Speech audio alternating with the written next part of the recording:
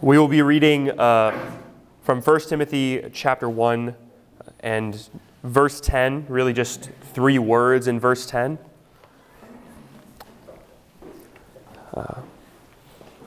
And this is where we began last week. And Paul writes this: for those who are sexually immoral, for homosexuals, and for slavers.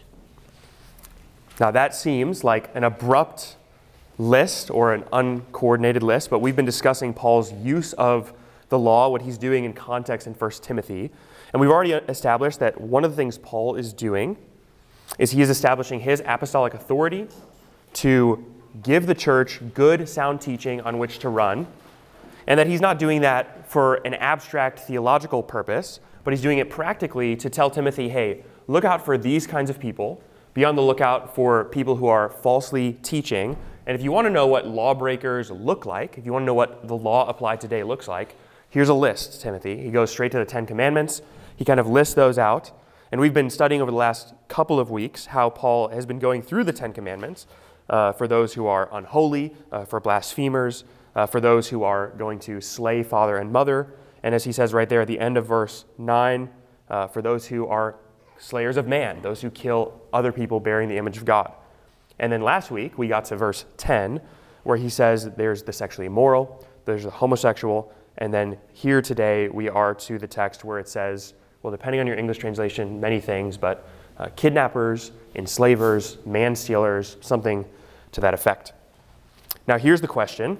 Why is Paul here in his exposition and application of the law of God?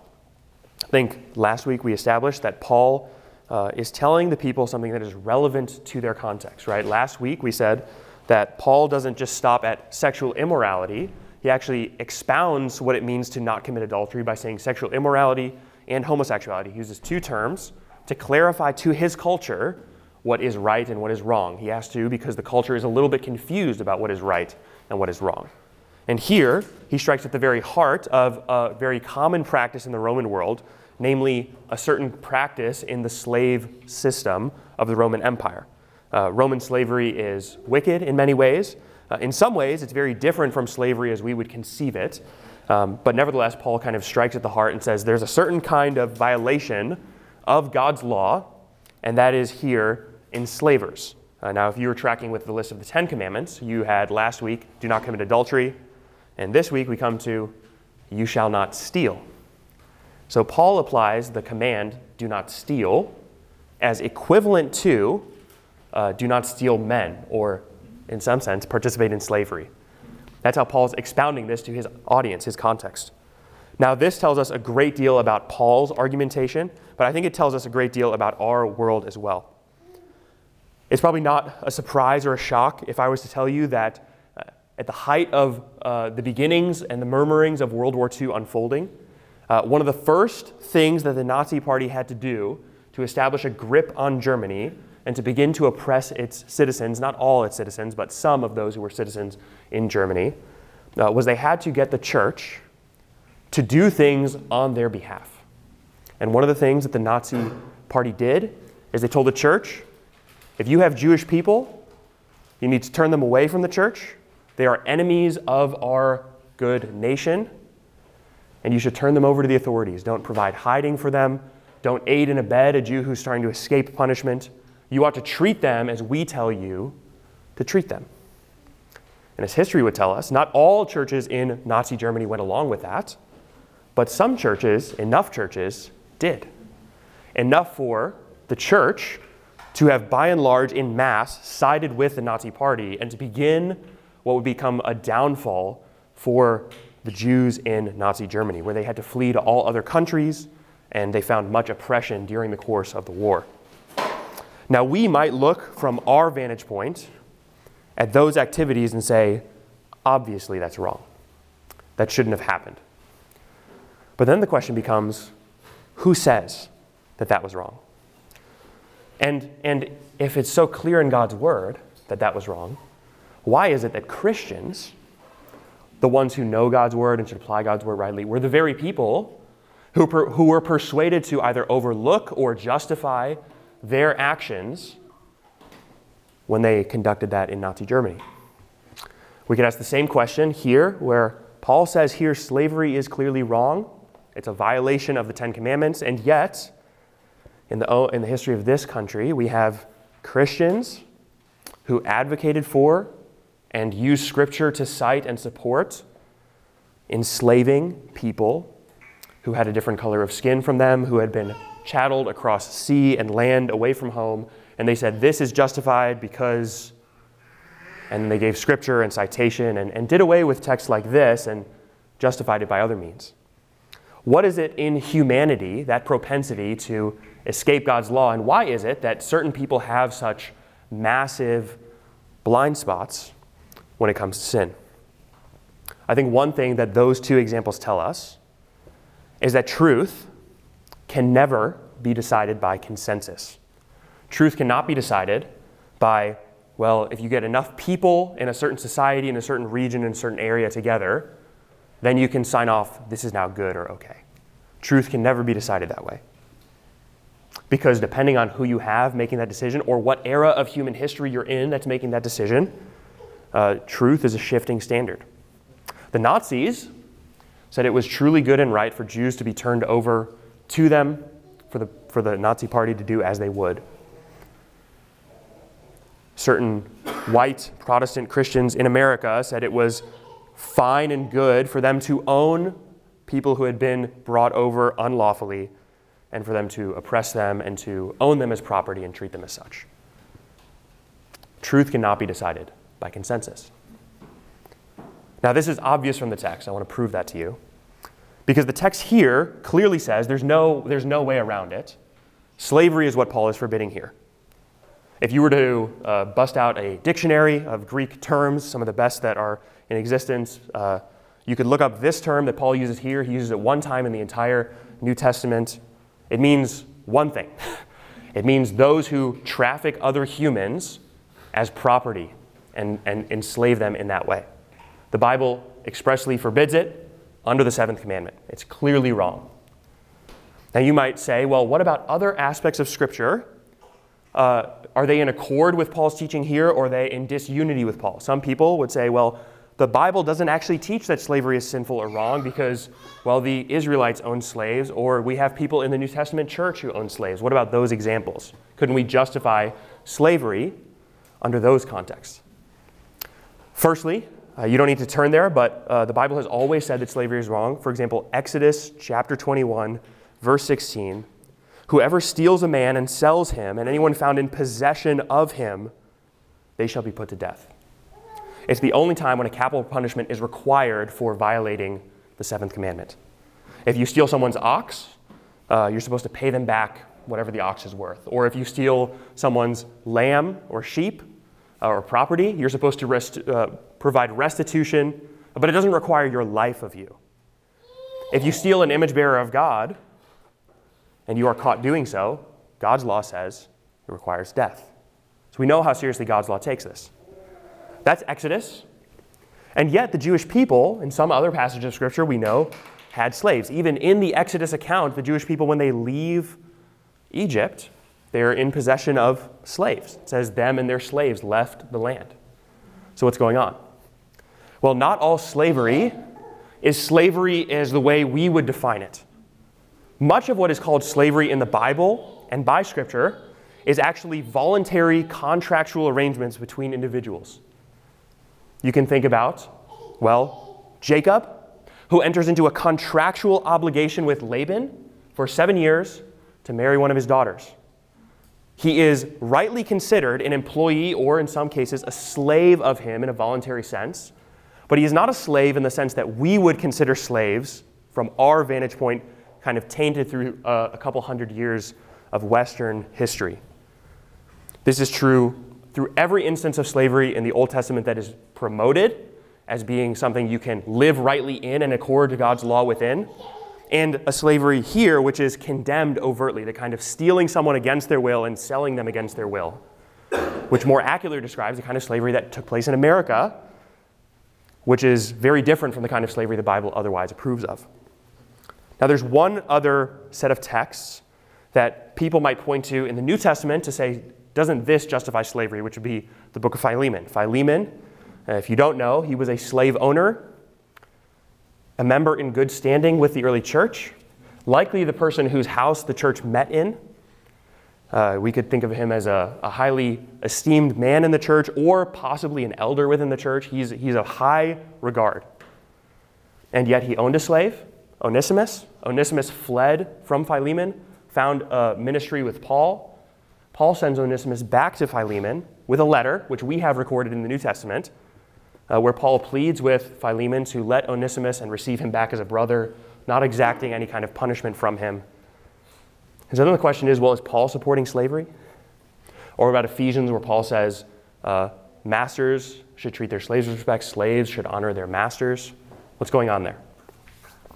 Paul's context is clearly that of one who's aware of the distinction between the kind of slavery which traffics humans and the kind of slavery which is a voluntary contractual agreement. Because Paul does not condemn what's happening between Philemon and Onesimus, it is very likely the case that he knew it was the kind of slavery which was often always practiced in the Roman world, more akin to employment. Or Onesimus would have found himself employed by Philemon, be earning a wage from Philemon, and having, let's say, after earning his wage, fled from him to steal from him. That's what is accused in the letter.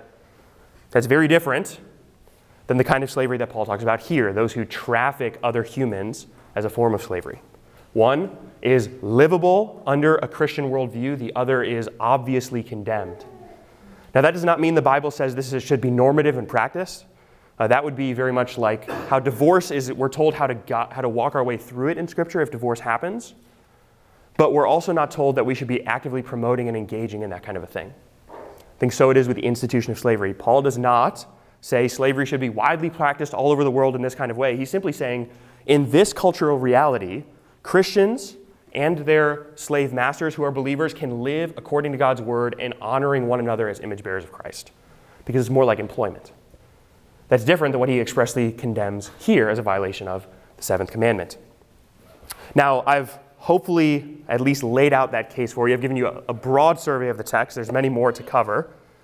But now we can come to the question, okay, what's the point of learning all of that about the Scripture's position on slavery? Why bother talking about all those things? Well, as we've been studying God's law, one of the things I've consistently said is we need to, as a church, learn to love God's law. And we know that God's law is lovable, it is lovely, it is beautiful. And so, my contention is, with all of the law of God, and specifically as we look at this text tonight, really this word tonight, we must embrace it and all of its teaching. We have to embrace God's law as the foundation of human morality. I mentioned earlier with the example of the Nazis, by what standard or definition or right or wrong code would the Christians have said no to the Nazi party on? Why would they have said no? It's God's word. They say no because God's word says no. They don't say no because it feels right or wrong to them. They don't say no because other people who call themselves Christians sign off according to it. They say no because God's word says no. Many today will look back at what happened in the past, like the Nazis, and say, obviously that was wrong, what happened there. People shouldn't do that kind of thing. But they're not standing on any kind of moral footing that could be replicated anywhere in history. It's inconsistent at best, but although we rejoice in the fact that people, according to common grace, can recognize things as wrong. But at the end of the day, we say, that's because of God's word. God's word says it's wrong. Now, as Christians, whereas last week I said we might be tempted to be embarrassed of the Bible's teaching on homosexuality and adultery, in this case, I think this is the kind of text we could show someone, look how clearly the Bible condemns something that everyone recognizes as wrong, and we should lead the charge and say, look how wonderful God's word is. Because everyone who is aware and has modern sensibilities would have to say, according to culture, because they were discipled into it, slavery was so wrong. And we can say, yes, and God said it here thousands of years before our culture came to its senses. The Bible has morality, and people often borrow from the Bible's morality when it suits them. For instance, if you were to ask someone today, you just grab a college student from a college campus off into the street, or one of your coworkers who's not a believer, and you say, would it be wrong if I killed someone? I just went home and I swerved in the street and I ran someone over on the sidewalk, I drove away, I didn't call anybody. Would that be wrong? Absolutely it'd be wrong. And most people would say, of course that's wrong. Then the question becomes, well, why? What's wrong about killing someone? It's just cells versus cells, or it's just matter versus matter. What's so morally wrong about that kind of a thing? But people bear the image of God, so it's wrong to take the life of someone who bears the image of God. God's word says so. And people borrow from its morality, but that does not change the fact that they borrow from it, even if they don't know that they're borrowing from it. So we embrace God's word as the foundation of morality, and we know that everyone else who is speaking sanely about the world is actually, whether they know it or not, stealing or borrowing or citing without quotation, plagiarizing from Scripture's morality. So we embrace it because it is the foundation of morality. Secondly, we embrace God's word and his law as a tool to convict us of sin. Now I say us because we can often be tempted at points like this when we look down the corridors of history to say, look how sinful they were or how wrong that was. I'm sure when I was giving you the example of the church in Nazi Germany, you were saying, obviously wrong. Now here's the question. What does Jesus say when we are looking at someone else and saying how obviously wrong their sin is? Matthew 7, 4, and 5. Don't look at the log in your neighbor's eye, someone else around you removed from you, and say, look how sinful that is. Try to dig the speck out of their eye. Why don't you dig with the log in your own eye, recognizing it as wrong and sinful, and deal with your own sin before you deal with someone else's sin? That's what the Word of God does. It doesn't tell us how to condemn other people, although it does tell us how to judge. It tells us primarily how we deal with sin in our own hearts. So what are sins that we struggle with that are not so obvious to us, blind spots like slavery would have been in the ancient world? Well, for us, there are many sins that would qualify as that. Sins that are often accepted today. You could even look at our discussion last week on homosexuality and say, maybe, just maybe, our culture has told us to believe that this is good and we have listened to culture more than God's word. And maybe 100, 200, 300 years from now, Christians will look back at the Christian church today and say, isn't God's word so obvious about that? Or abortion, where so many people today have bought into the worldview that this is somehow to be tolerated or practiced, or even in some sense not talked about because it makes people uncomfortable. Imagine if you were dropped in the 1800s and you had a black brother or sister bearing the image of Christ, appealing to you as a white believer and saying, can you not plead with me, see my case? And they say, yes, but I just don't want to make that person uncomfortable. So I'm not going to talk about it so much. And we can look back at that and say, that's insanity to not see God's word as so plain and apply it as plainly as well. And yet we do the same many times with sins that our culture has signed off on as being on the approved list. But we know that's a moving target. So we embrace God's word not only as a foundation for morality itself, but also primarily a tool to exegete our own hearts, to see our own sin, our own downfalls. Obviously, because we can see other people's sin so much more easily than we can see our own sin. And then lastly, we embrace it regardless of what the world says. And I say that this week and not last week, because this week the world says amen and yes. That is sinful, that is wrong. Whatever God you worship and God you serve, I'm fine with you as long as you say that's sinful. Great. But we embrace it regardless of what the world says. We don't need to take our cues from culture to see, are they okay with this? Then we can practice it. Have you ever looked at Scripture and thought to yourself, why is it that the Israelites are so tempted towards serving gold or silver or wooden images? What is it about that that's so appealing to them? Well, if you know their culture, if you know their immediate context, you know that's exactly the sin that their culture struggles with. So why would it not be the sin that they struggle with? We look at that and say, that's insane. They have a living God who has led them out of the land of Egypt. Why don't they just worship him how he says to be worshipped? And yet, everyone in their culture practices worship this way. And so, are we surprised that Israel struggles with that kind of a sin temptation? They have a blind spot according to their culture. And we can see it so clearly in ancient Israel and so dimly in our own day. Now, why do I say all that? The reason we need to be clear about sin, the reason we need to be uncompromising on sin, is because when we know sin in our own hearts and we see it according to God's law, grace be to God and mercy to him or from him, because he has given us an opportunity to be convicted and to repent of our sin. when we are revealed sin in our own hearts, that is not for us to feel guilt or shame as the world feels guilt and shame, but the kind of guilt and shame that leads us to repentance, godly guilt and shame. And we ought to, as people who love our neighbor, give them the opportunity to do the same, to proclaim God's word faithfully so that they can look at sin in their own life, they can see what God's word says, and we give them an opportunity to repent. We say when God says it's wrong, we say it's wrong. Now, I'm not just saying that in isolation, because even in some of the examples I've cited, in the case of Nazi Germany, there were Christians who are triumphed today as people who were champions of the faith. And those Christians, they were the kind of people who stood on God's word and opposed the German church and opposed the Nazi regime.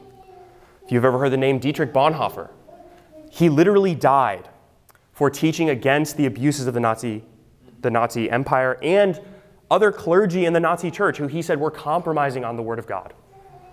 And it put him in a concentration camp and ultimately led to his death. And we look at him and we say, wow, even though culture spoke so loudly, God's word was able to pierce and get faithful testimony out there. And so it is the case with the slave trade. Although the vast majority of Christians seemingly had blind spots to that, we know of one famous hymn writer, John Newton, who in the midst of his own sin and participation in trafficking humans, came under the conviction of sin, the awareness of grace, and said, "Amazing grace, how sweet the sound. I was once lost, but now I am found." Now imagine you look at someone who bears the image of Christ today, stuck in their own sin, their own culture's approval of that sin, and you would rob them of the opportunity to repent and find that kind of grace in God. It's so easy for us to look at slavery and say they should have repented. So easy for us to look at the German church and say they should have repented. And a myriad of other things in world history that we can look clearly on and say, wrong. What about the sins in our culture? What about the sins that your coworkers struggle with? Think about the kind of conversation you might have to have with someone who's blind and has blind spots, maybe in the church, maybe in the world. And you've hesitated, either for fear of man or for the approval of man, to tell them God's word as it is proclaimed in Scripture. And consider that this is your opportunity to look at that moment and say, I can do better. Because God's word is clear, and his word is not oppressive. His yoke is easy, his burden is light, his grace is sufficient, his power is magnificent, and his mercies are always available to those who seek him. And when we teach people to repent and believe, we are teaching them to cry out for help, cry out for mercy to a God who hears and answers cries for mercy and help. And for all those reasons, we should love God's law. Let's pray. Our good and gracious Heavenly Father, we thank you for your word is truth. It is a light unto our feet. It shows us the way in which we ought to walk. It gives life. It gives clarity. It gives conviction.